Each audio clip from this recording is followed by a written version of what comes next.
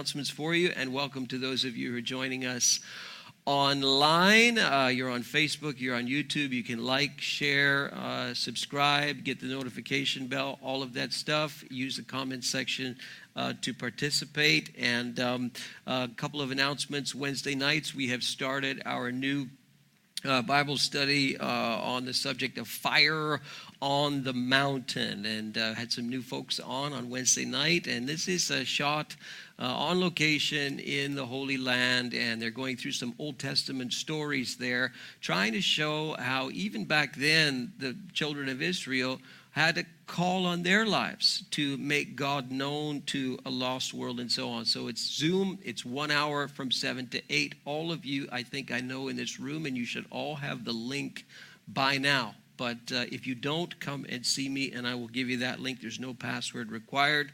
Remember, we're on Facebook, YouTube, and audio is on Spotify, Apple Podcasts, and Podbean. It sounds so cool to say that. I mean, 10 years ago, I wouldn't have said that, right? None of us would. But now we're on all these platforms, and you can watch us online on our website as well. Today, we're going to continue to take up special offerings for both the earthquake in Haiti and the people of Afghanistan who have migrated or are trying to get into Turkey. And Turkey is not that friendly to them, actually. But many of them are trying to get over there. They have to cross over Iran, I think it is, to get to Turkey. Some of them are doing it by foot. And it is quite something. When they arrive in Turkey, they're not really that welcome there because Turkey already has 300,000, I think, refugees from both Syria and Afghanistan, and they're not exactly welcoming people who are coming from Afghanistan. Now it's quite difficult. So we're working with Erdo in Turkey. We're working with Erdo in Haiti. And it's really basic stuff that we're giving in both cases: food, water, essentials. Over in Turkey, these refugees have nothing except the clothes on their backs. They don't have diapers for the kids. They don't have soap. They don't have anything. And they're not in easy circumstances even over there in Turkey. So you can designate something on an envelope. You can do so online. Those of you who are watching, you can do it online as well. Just put a note if you're doing it by e-transfer or by PayPal. Put a note in the note section as to what it's for. We have a volunteer who has envelopes for you. If you want to give in person, raise your hand. Elaine, you're there. You have the envelopes there. And Wedlin over there, she'll be at the table outside if you want to give with electronics using plastic, okay? But thank you so much for your generosity. The bills don't stop. And so thank you for being consistent in your giving today. We're continuing our series on the Psalms. This is part 9. We call it Cries from the Heart, which is really what the Psalms are. They are these expressions that people have about themselves, their lives, God, their frustrations, their happiness, their pain, their suffering, their desire for sometimes revenge. I mean, all these things are expressed in the Psalms, and we relate to them very much because we have the same feelings and we have the same experiences, even though we're some 3,000 years after these were written, okay? So we're working our way through some of the more known Psalms and some of the most significant Psalms. And today we're going to talk about Psalm 94, God the Avenger. God the Avenger is the title because that's the first verse of the Psalm. But in order to get into this Psalm and to understand it and where it's coming from, you need to have some background and some context in your head. And I've got two things on the screen for you to help you realize this. When it comes to God, the biggest objection that people have to what's called theism is on the right-hand side of your screen. So theism, we use that fancy term. Theism just means belief in a personal God. And there's plenty of theists around the world, millions into billions of theists around the world. It's a simple belief in a personal God, not necessarily the Christian God. Okay, we won't go that far yet, but basic theism is belief in a personal, powerful, and moral God, and that this can be intuitively discovered or gathered. So people look at the creation and they say, well, where did it all come from? Why is it so spectacularly designed? And so there's an argument that's been made for centuries now about the origin and the design of everything that we see around us. And people say it's just, how can there not be some creator behind all of this? And people, theists, really struggle with the idea that the whole thing just popped into existence by time and by chance, whatever amount of billions of years ago. It just kind of popped into existence with nothing that made it pop, all right? So theists would say the origin of the cosmos and the design and the detailed design is ridiculously designed, suggests some very, very powerful deity brought this into being. This is a basic argument of theism. And we say that God is also personal because we are personal. And so we make this observation. We say, wow, we look around the world and we see these things, we observe these things, and you can, without the Bible, just come to a basic kind of logical argument, well, that there may be really a good reason to believe in a personal and powerful and moral even God. Why do we say moral? Because all of us seem to have this innate sense of morality. We all have this sense of, well, somebody did something right or somebody did something wrong. And we have that sort of built-in conscience. And theists would argue that that didn't just pop into existence and it's common all the way across the globe. Even though people would say, well, over here, what's viewed as right is viewed as wrong over here, and so on and so on. But still, people have a sense of right and wrong. Even a psychopath, even a sociopath has a sense of right and wrong. Just do something wrong to the psychopath and watch what happens, right? They'll feel wronged, even though they're, classified as whatever, a psychopath or a sociopath. So we all have that. And so theism is this argument that, well, there is a God. That God is personal. That God is powerful. That God is moral. And we can do that without even the Bible. We can just intuitively figure that out. That's a basic kind of principles of theism that have been around for centuries. Now, on the other side, the biggest objection that it has been around for centuries for the atheism view is that, well, hold on here. If you've got a personal and powerful and moral God, then why doesn't that personal and powerful and moral God do something about the presence of moral evil and the presence of natural evil? Therefore, because that God does nothing, that God does not exist. So this is the biggest objection to theism. It has been for centuries. It will always be. When your friend says to you, how can God exist and God be good and all-powerful when he seems to have allowed this to happen? When he seems to have allowed this to happen to me? How can I continue to believe that God is all good and all-powerful? That's the atheist argument, okay? And both of them can be very, very compelling arguments, all right? And so when you look at Psalm 94, that you have to use that as a little bit of your backdrop.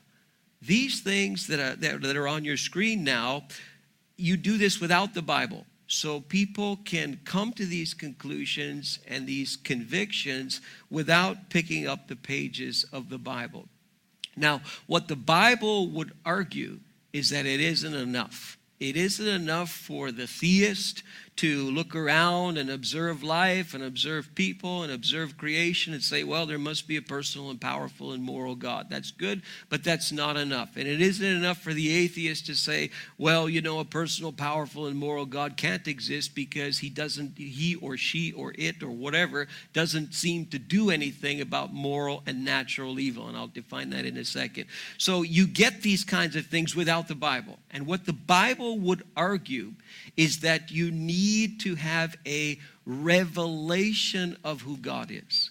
So you don't have the ability to understand who God is on your own. you lack in wisdom, you lack in knowledge, you lack in intuition, you lack in intelligence, you lack in morality, and therefore you do not have the ability to discover and know and understand God beyond just a few rough things. And so you need God to reveal himself to you. This is the argument that the Bible presents from cover to cover, is that we just don't have the stuff to discover him. He has to present himself to us. And he does this, at least according to the Bible, in a few ways. These rough ways here, you observe life, you observe creation. That's one way. Through his word is another way. And ultimately, through the person of Jesus Christ is the most significant way that God reveals himself to the world. Are you following me so far? Okay, so you sure? All right, okay. I know you feel like you're in a little bit of a classroom, but when you get to Psalm 94, you'll see what I mean. So the problem is then, what do we do with it? What do we do with this idea? Especially those of us who profess to be people of faith and Christians and we believe the Bible and all these things. Can God be personal and all-powerful and completely holy, and yet you have moral and natural evil that continue to exist? This is a pretty significant problem, especially when you start experiencing moral evil and when you start experiencing natural evil. Then you start to really say, well, what about God then? Where is he? What is he doing? Why is this happening? And you start to scramble in your beliefs because of this. And there are examples all over the place of moral and natural evil. On the left-hand side of your screen is the famous picture of the remnant, the little leftover of the Twin Towers. It looks so small on your screen. It's massive. And yesterday was, of course, the commemoration, if I can use that term, of the terrorist attacks that took place on the 11th of September 2001. I think there may be a few of you, maybe a handful, who weren't even alive at the time, but most of you were. Most of you can say where you were when you saw it on television, wherever you were sitting, wherever you were standing, and what it did and how it changed your perception of life when you saw this moral evil take place right in front of your eyes on television for the whole world to stare at in horror. And maybe like some of you, I watched the events that took place yesterday on and off, and as they read through the near 3,000 names of people who lost their lives from Ground Zero in New York City and Washington, D.C., and the Pentagon, and Shanksville, Pennsylvania, where the flight went down that was intended most likely for the White House. And they read all of these names, and it was extremely moving and very emotional, because for these people who lost their loved ones, it's like it was yesterday. I don't know if you watched, and they would read a series of names, and every person who was reading a name had lost a loved one. And so they would finish their section saying, and my son so-and-so, and my father so-and-so, and my uncle so-and-so. And they would give a little brief statement about that person. And it was as if it happened yesterday. And it didn't matter to those people expressing their grief that it happened 20 years ago. It didn't matter to those people expressing their anger that Osama bin Laden was killed. It didn't matter that the U.S. spent 20 years in Afghanistan in what seems to have been a war that, oh boy, seems to have been lost. At least if you listen to the news, you've got 20 years later, and boom, the Taliban are back in control, and they've taken over extremely quickly, and it's like, wow, we're back to 20 years ago. So for these people who lost their loved ones, all of those things didn't matter, because there's that sense of loss, that sense of grief, that sense of anger, that sense of injustice, and it is as fresh as if it happened yesterday. That's an example of moral evil. And on the right-hand side of your screen we have an example of what you can call natural evil. And that's when nature starts attacking you, when nature starts to be your enemy, and there's things that happen in nature that are destructive. And there you see right there in living color, SARS-CoV-2 multiplying inside of a body. Those little orange cells there, if you were to zoom in really, really close to them, you'd see those little spikes on the end of them. That's the virus, and it's boom, boom, boom, trying to take over someone's body, and that's natural evil. And it's all around the world. The pandemic, that's why we call it a pandemic. It is everywhere. I need to just say, as I've said before, I am positive about vaccines.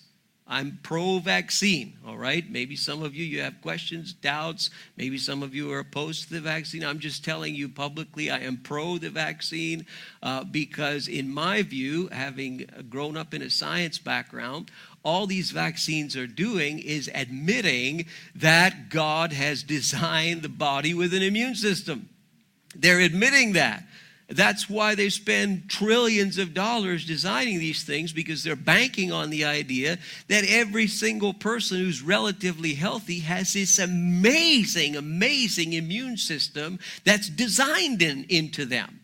And granted, some people say, well, we don't know how it got there. Maybe it evolved over billions of years or whatever. But there's an admission that everybody who's relatively healthy has got this incredible built-in immune system. And all these vaccines do, whatever the vaccine is, the same technology or the same process is there. Technology changes, gets better, use cool things like mRNA and all that. But the principle is that you trick the immune system into thinking that it has the virus when it doesn't have it.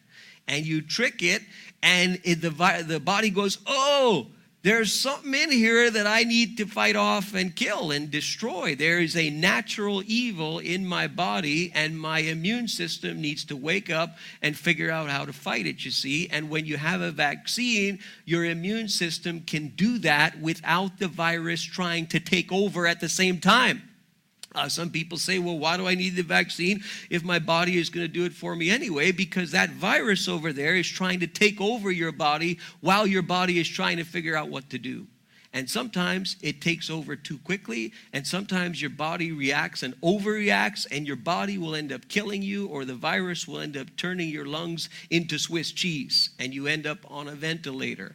I have a twin brother who works in the emergency at the Lakeshore Hospital, and he can tell you that it's a real thing, and it will take over your body if your body doesn't know what to do with it. That's what a vaccine is. It's a way of fighting this natural evil. Moral evil and natural evil are everywhere. In the Bible, we see the same thing. Curiously enough, in Luke chapter 13, it's only in Luke's gospel, this little dialogue from Jesus, and this is sort of the news of the day that they're coming to Jesus with, and they're asking Jesus questions about. It is a fascinating passage of Scripture that's worth a sermon all on its own, but it says there that there were some present at that time, and they come to Jesus, and they're going to tell Jesus about the news of the day, and they're going to ask him questions. And they tell Jesus about the Galileans. The followers of Jesus were Galileans from the province of Galilee, and there was something that happened in the news, quite violent, quite gross. There were Galileans who apparently were killed, and their blood, Pontius Pilate, the Roman prefect, he mixed it with their sacrifices. Woof, that is really violent, gory story. And they come to Jesus and they say, hey, Jesus, did you hear what happened? Did you hear about the Galileans and what Pilate did to them? That's moral evil, Jesus. And Jesus answered, do you think that these Galileans were worse sinners than other Galileans because they suffered this way? So he's playing on their assumption that, well, they must have done something really, really bad in order to have suffered in such a way. And Jesus is challenging that. He says, well, do you think that they were somehow worse than other people because they suffered this way? And he says, I tell you, no. No. But unless you repent, you too will perish. So there seems to be something that's going to happen irrespective of, their conditions produce this suffering. And Jesus is saying, no. Unless you repent, you too will suffer the same ultimate fate as them. Wow, that's a curious view. And he says, unless, or those 18 who died, this is another news report that Jesus brings up, those 18 who died when the tower in Siloam fell on them. Apparently there was a tower that fell and killed 18 people. It's the news of the day. He says, do you think they were more guilty than the others who are living in Jerusalem? I tell you no, but unless you repent, you too will perish. It's moral evil. It's natural evil. It's present in our day. It's present in Jesus' day. We talked about donating to the people who are suffering in Haiti due to the earthquake, the people who are trying to run from Afghanistan and trying to get into Turkey. Well, there you have the same thing. You have natural evil in that earthquake. You have moral evil in what's going on in Afghanistan. So it's everywhere all the time. So how then can God be all-powerful, all good, all holy, and yet he seems apparently to do nothing about evil? He seems to do nothing about injustice. I mean, last week we learned in Psalm 91 that God is with us in our time of trouble. And you may well come to that conclusion reading that psalm, but then you get to the question, you say, yes, but what does God do about it? It's one thing for him to be with us, but what does he do about this problem? How do we vindicate God's character and God's nature when we have the presence of injustice and evil everywhere? And we all have this inward cry, this inward desire for justice. We all have it. It was vivid yesterday in the ceremonies that took place in the United States. There is still a desire for ultimate justice. There's an anger. There is a disturbance in people's hearts that will never, at least in this life, be ultimately satisfied because their loved ones were taken from them in a terrible, violent, heinous way. And so we have this cry for justice. It's all over the world. No matter what a person's worldview is, do something wrong to them and you will see that they want justice. It's everywhere. Go to a prison. They have their own weird sense of justice, even in a prison. Everywhere you go, people have it. Even over in Afghanistan, where you have these barbarians in charge, they still go and do something to them, and they will want that sense of justice. It is everywhere, regardless of a person's worldview, and it's even reflected like crazy in the cultural fantasy of the day. We fantasize about justice. Around the world, we dream of it and we fantasize about it. The biggest, most successful movie of all time worldwide is called what? The Avengers. What do? They avenge. They bring justice. And we fantasize culturally about justice through these characters on the screen, and we shell out billions of dollars. I mean, that one movie made like $2.8 billion worldwide. I think the Marvel franchise is the highest grossing franchise worldwide. Everywhere, it's around the world, this thing, because people have that sense of somebody has to defend, somebody has to pay back, somebody has to bring justice, and we live it out through this kind of escapist fantasy in these movies. So the question is there an avenger? Is there someone who's going to bring justice? And what do we do with God's character and God's nature? Well, this is where Psalm 94 comes into play. We need God to reveal himself to us and to explain to us who he is and what his character and his nature are really like, because we're kind of in a fog. We can ascertain some things, we can intuitively get to a certain place, but we have all these roadblocks. roadblocks. We have moral roadblocks because of our own sin and our own foolishness and our own stupidity. We have intellectual roadblocks because we're not smart enough, we're not wise enough. And so we need God to reveal himself to us. And that's what he does here. Psalm 94, verse 1. O Lord, the God who avenges, cries out the writer here. O God who avenges, shine forth, rise up, O judge of the earth, and pay back to the proud what they deserve. It's 3,000 years ago, and he is crying out for God to be the avenger and for God to be the one who metes out justice. In the Old Testament, God says, it is mine to avenge. I will repay.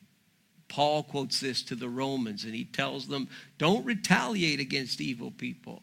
Remember what God said. It is mine to avenge. I will repay. God must do something about evil. He has to. If he doesn't do anything about evil, then we have a legitimate charge against his character and against his nature. The argument that he doesn't exist is really, when you inspect it, it's a weak argument. Because nobody throughout the history of theism, at least credible theism, has argued, that God exists because he does good things to people who follow him. So, God exists because those who call upon his name never have any trouble in life. And therefore God exists because these other people who don't call upon God, they have terrible things that happen to them. And therefore God exists because good things happen to good people who worship this certain God. That has never been an argument for the existence of God. Why then do people say, well, because bad things happen and because evil happens, therefore God does not exist? It's not based on the circumstance. It's based on whether or not God, does he exist or doesn't he? We'll deal with the problem of moral evil later. Do you understand? So we can have a legitimate charge against God. We can have a legitimate attack against his character and against his nature if he does nothing about evil. That's true. But it's pretty shallow and pretty weak and pretty unfair to say, well, he flat out doesn't exist because these things do exist. So what does the psalmist say? How long will the wicked, O Lord, how long will the wicked be jubilant? Seems to him that the wicked, the immoral, the evil people who he's seen, experienced, watched, they seem to be jubilant. They seem to have joy in their life. They seem to be happy. And he says, that's not fair. How long is that going to continue, God? What are you going to do about this, God? They pour out arrogant words. All these people who do evil are filled with boasting. They're proud. They crush your people, Lord, using the personal name of God there. They oppress your inheritance. They slay the widow and the alien, the person who comes into Israel who's not a Jew per se. They slay the widow. They slay the alien. They murder the fatherless. What a picture here. And they seem to be getting away with it. They say the Lord does not see. The God of Jacob pays no heed. He doesn't do anything about it, and it continues to persist. So God, rise up and avenge and bring your justice. This is what he's crying out for. You say, well, I'm a little uncomfortable with that. I like God being love and peace and all of those things. And that's good that you like that. But implied in the fact that God is love and peace is that God has a sense of morality. And if God has a sense of morality, what's God going to do about immorality? What's he going to do about sin? What's he going to do about evil? He has to do something. And this is what the psalmist wants. Take heed, you senseless ones. He's talking to the evil, to the immoral now. And he says, take heed, you senseless ones among the people, you fools. When will you become wise? Does he who implanted the ear not hear? So you think he doesn't hear what you're doing. You think he doesn't see what you're doing. Does he who formed the eye not see? So in the psalmist's mind, God does hear. God does see. Does he who disciplines nations not punish? Does he who teaches man lack knowledge? The Lord knows the thoughts of man, and he knows that they are futile, which Paul actually quotes to the Corinthians there. So what is he saying? He's saying God does hear, God does see, and God does discipline. Present tense. Does he who disciplines not punish? Wow, so God does something in this life. God disciplines in this life. Well, how does he do that? And some of you, you've experienced that already. And you know how God does that. Because you know that consequences follow your actions. You know that when you behave in a certain way, there's going to be a series of consequences that are ultimately going to come. You run enough red lights and you're going to get caught. You don't pay enough parking tickets and you're going to get a little yellow boot on your car. You know, you learn over time that there are consequences to your actions. Good actions tend to lead to good consequences, and bad ones tend to lead to bad consequences. Just ask David, right? We looked at David and David's miserable choices that led, in his particular case, to horrendous consequences. So he's arguing here that God does discipline. And by the way, don't confuse that with karma. Okay, I hear karma is tossed around, that term, even in Christian settings, but certainly in the Western world, we use the term karma, and when something bad happens to a person, we say, the karma caught up with him, you see. He must have done something, and karma got him. Karma comes from Eastern religious view, and it means different things in different Eastern religions, but in Hinduism in particular, karma, it has to do with your actions and your behavior, yes, but those actions and that behavior will ultimately lead to a certain kind of reincarnation. So bad actions will lead to a reincarnation where your soul will be reincarnated, an animal on the lower end of the food chain. And good actions will lead to, a higher existence and so on. Probably people who say, well, karma got you, don't think that that's what karma is. The Bible would have a term about this, sowing and reaping. So you sow seed into the ground and you reap the harvest. So if you sow bad seed into the ground, you're going to get a bad harvest. If you sow good seed into the ground, you're going to get a good harvest, and you reap what you sow. This is consequence. And we see in the scripture that God does discipline and God does judge even in this present world. Sometimes we're not always happy with the consequences and with the judgment, and we want more, but God does, even in this life, mete out consequences in his own way. There is this kind of principle of sowing and reaping that we all live with. Blessed is the man you discipline, O Lord, the man you teach from your law. The author of Hebrews, quoting from the Proverbs, says that the person that God disciplines, he loves. And he says, what father, when they love their child, do they not discipline their child? Well, of course they do. How much more then would God, who loves you, also discipline you? You grant him relief from days of trouble till a pit is dug for the wicked. So it seems to the psalmist then that even now God is at work in the present. Sometimes it takes a really long time, too long for us. But God is at work in the present, and he judges and he disciplines, for the Lord will not reject his people. He will never forsake his inheritance. Judgment will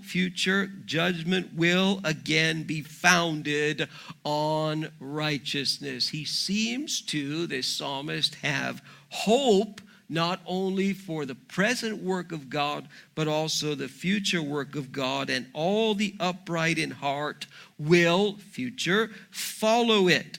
Who will rise up for me against the wicked?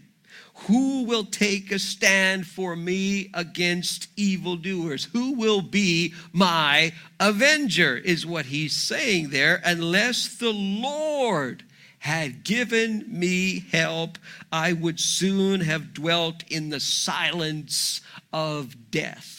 So for him, his dependency ultimately is on the Lord and on his nature as a judge and an avenger. When I said, my foot is slipping, your love, O Lord, supported me, lifted me up.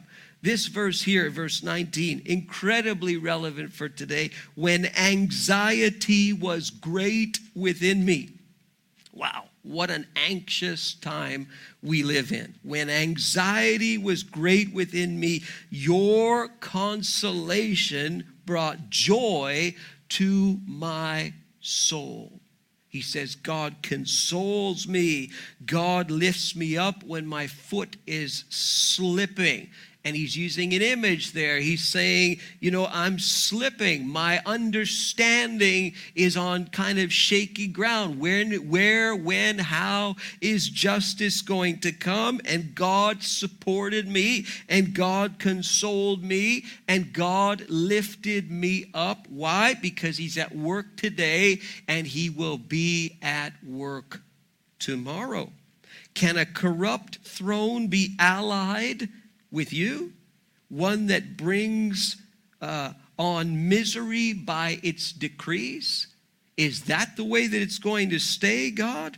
They band together against the righteous and condemn the innocent to death, but the Lord has become my fortress. Again, he is zeroed in on the character and the nature of God as his judge and his avenger. And my God, the rock in whom I take refuge. Conclusion of the psalm, he will repay them. Future. He will repay them for their sins and destroy them for their wickedness. The Lord our God will destroy them. Man, that is some emotional cry and some incredible emotional plea that he has. But he is firmly convinced not only does God do something now, but God will do something. This is why we talk about the second coming of Jesus. Our whole movement, we call the Pentecostal Assemblies of Canada. This is 1,200 or whatever churches across the nation, to say nothing of other churches around the world that believe the same thing. Really, the foundation of Christianity has as part of its beliefs the idea that Jesus will return. The second coming. You say, how can you believe in that? Well, you better believe in that. How is God's character vindicated? It can't be. Without the coming of the Lord, there will be no ultimate justice. There will be no ultimate vengeance upon sin. This is why it is an essential to the Christian thought that Jesus Christ will return. This is why he promised it. This is why the whole New Testament is written with that in the backdrop. These people believed that Christ would come back even in their lifetime.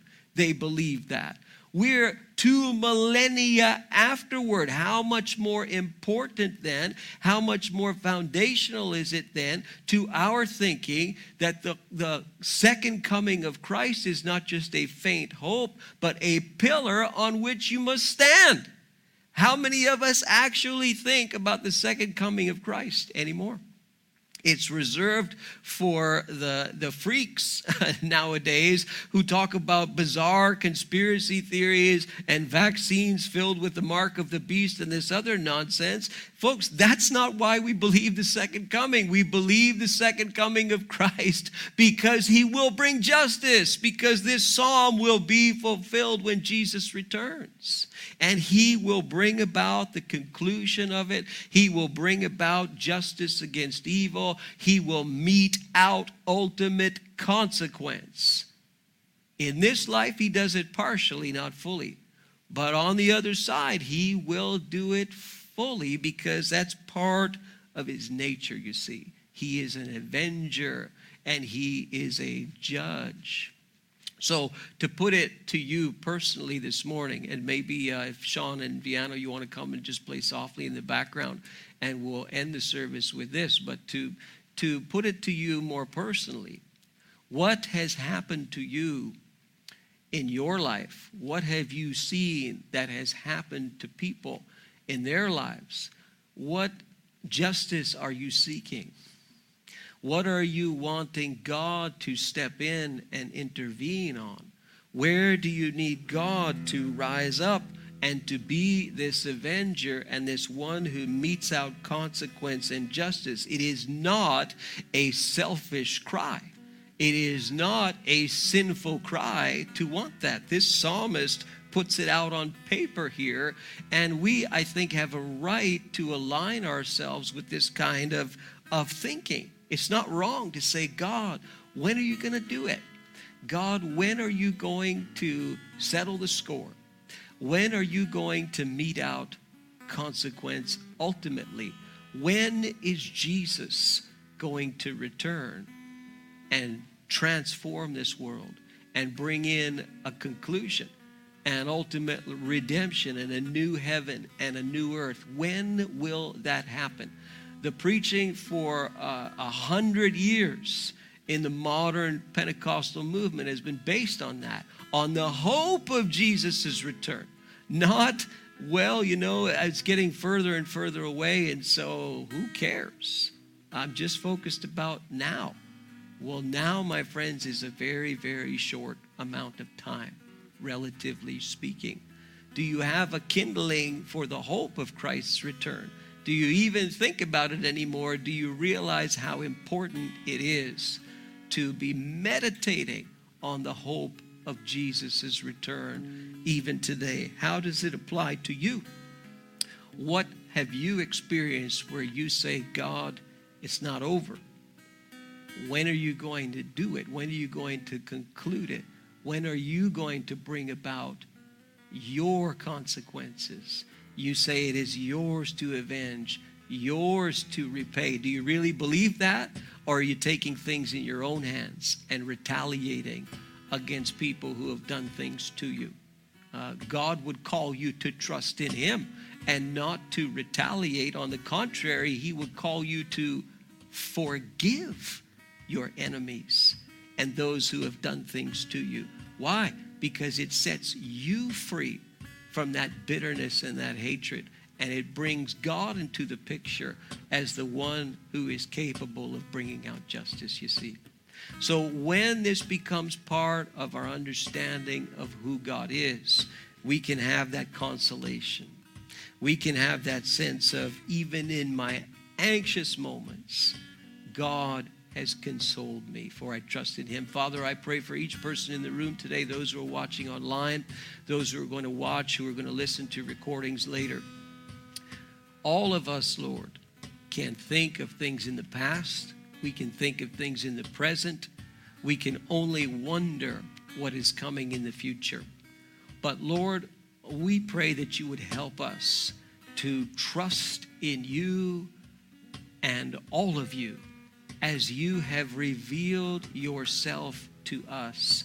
We trust in the one who loves us, and we trust in the one who is holy. We trust in the one who gives grace and mercy, and we trust in the one who will bring about justice and avenge evil. We are so thankful, God, that you went to the cross to pay our sin debt, that your justice against us was poured out on your Son, that we could have a relationship with you, that we could have peace with you. No longer are we objects of wrath, but we are your children because of the grace of God, because of what Jesus has done for us. I wonder if there are any of you who are watching, who are in person, who are online, and you realize that today. You realize that Christ died for your sins, and that in itself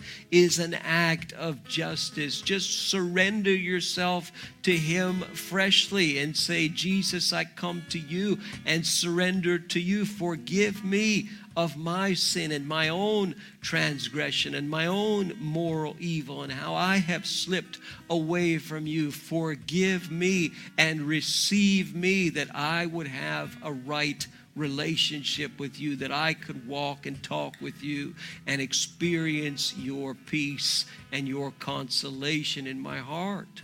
So God, wherever we're at, we just surrender to you, and we ask, God, that above all things you would enable us to trust you more, even in these difficult, trying times, to trust in you and to walk by faith and not by what we see. We pray in Jesus' name, amen. Amen. Well, the Lord bless you today. I hope that being together has been encouraging for you, and thank you for those of you who are joining us online as well. You're part of the whole family here, and remember to pick up your kids over in number 11. If you want to give, you can do so outside. We have the machine there, and we will serve you there. God bless you. Have a great rest of weekend, everyone.